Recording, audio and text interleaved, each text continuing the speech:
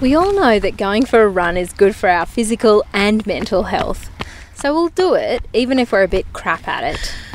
But what about creativity? Can painting, writing, singing, knitting be good for our health? I've got this badge that says if I'm sitting, I'm knitting, because that's so true. I'm quite a high energy kind of person, so having something to do with my hands is very comforting for me and kind of grounds me.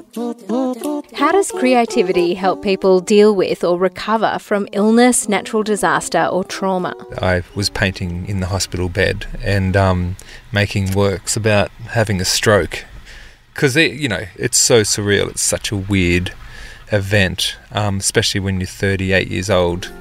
In the Making is a new podcast by Makeshift that explores creativity as a prescription for challenging times.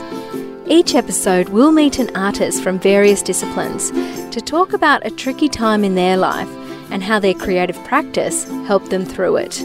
Talking about death is part of life, so it's an experience that everybody goes through. And so the sewing circle is really learning techniques that will help somebody through that process. We talk to textile artist Michelle Elliott, singer-songwriter Beck Sandridge, actor Drew Fairley, photographer and painter Josh Heath, home knitter and sewer Annie Werner, soccer star and poet Ernest Bukasa, poet and author Curly Saunders. I find a lot of healing in writing about the landscape, in finding that connection back to her.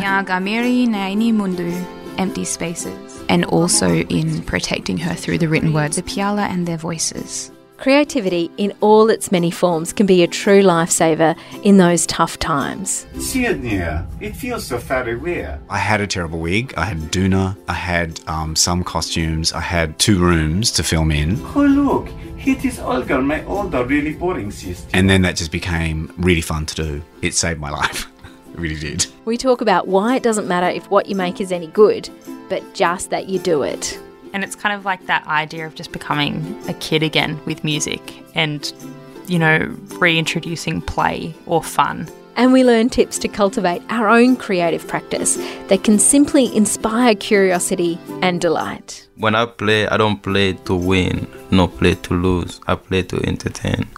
I want to put a smile on everybody's face. This podcast is made by Makeshift, a support and education agency connecting creativity and mental health for social change. For more, go to makeshift.org.au. In the Making, coming soon to a podcasting app near you. And you can do your knitting while you listen.